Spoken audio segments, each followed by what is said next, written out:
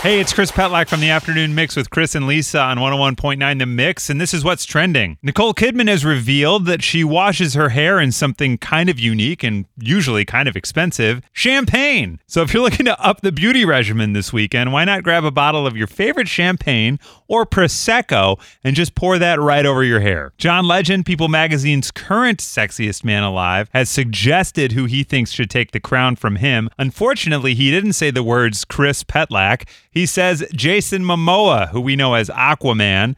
And hey, maybe he's right. And finally, Tenet, the new Christopher Nolan film, is officially in theaters this weekend. The premise of the film is a secret agent embarks on a dangerous time-bending mission to prevent the start of World War III, which sounds exactly like most of my weekends. So go check that out in theaters now. And that is what's trending. I'm Chris Petlak from the Afternoon Mix with Chris and Lisa on 101.9 The Mix.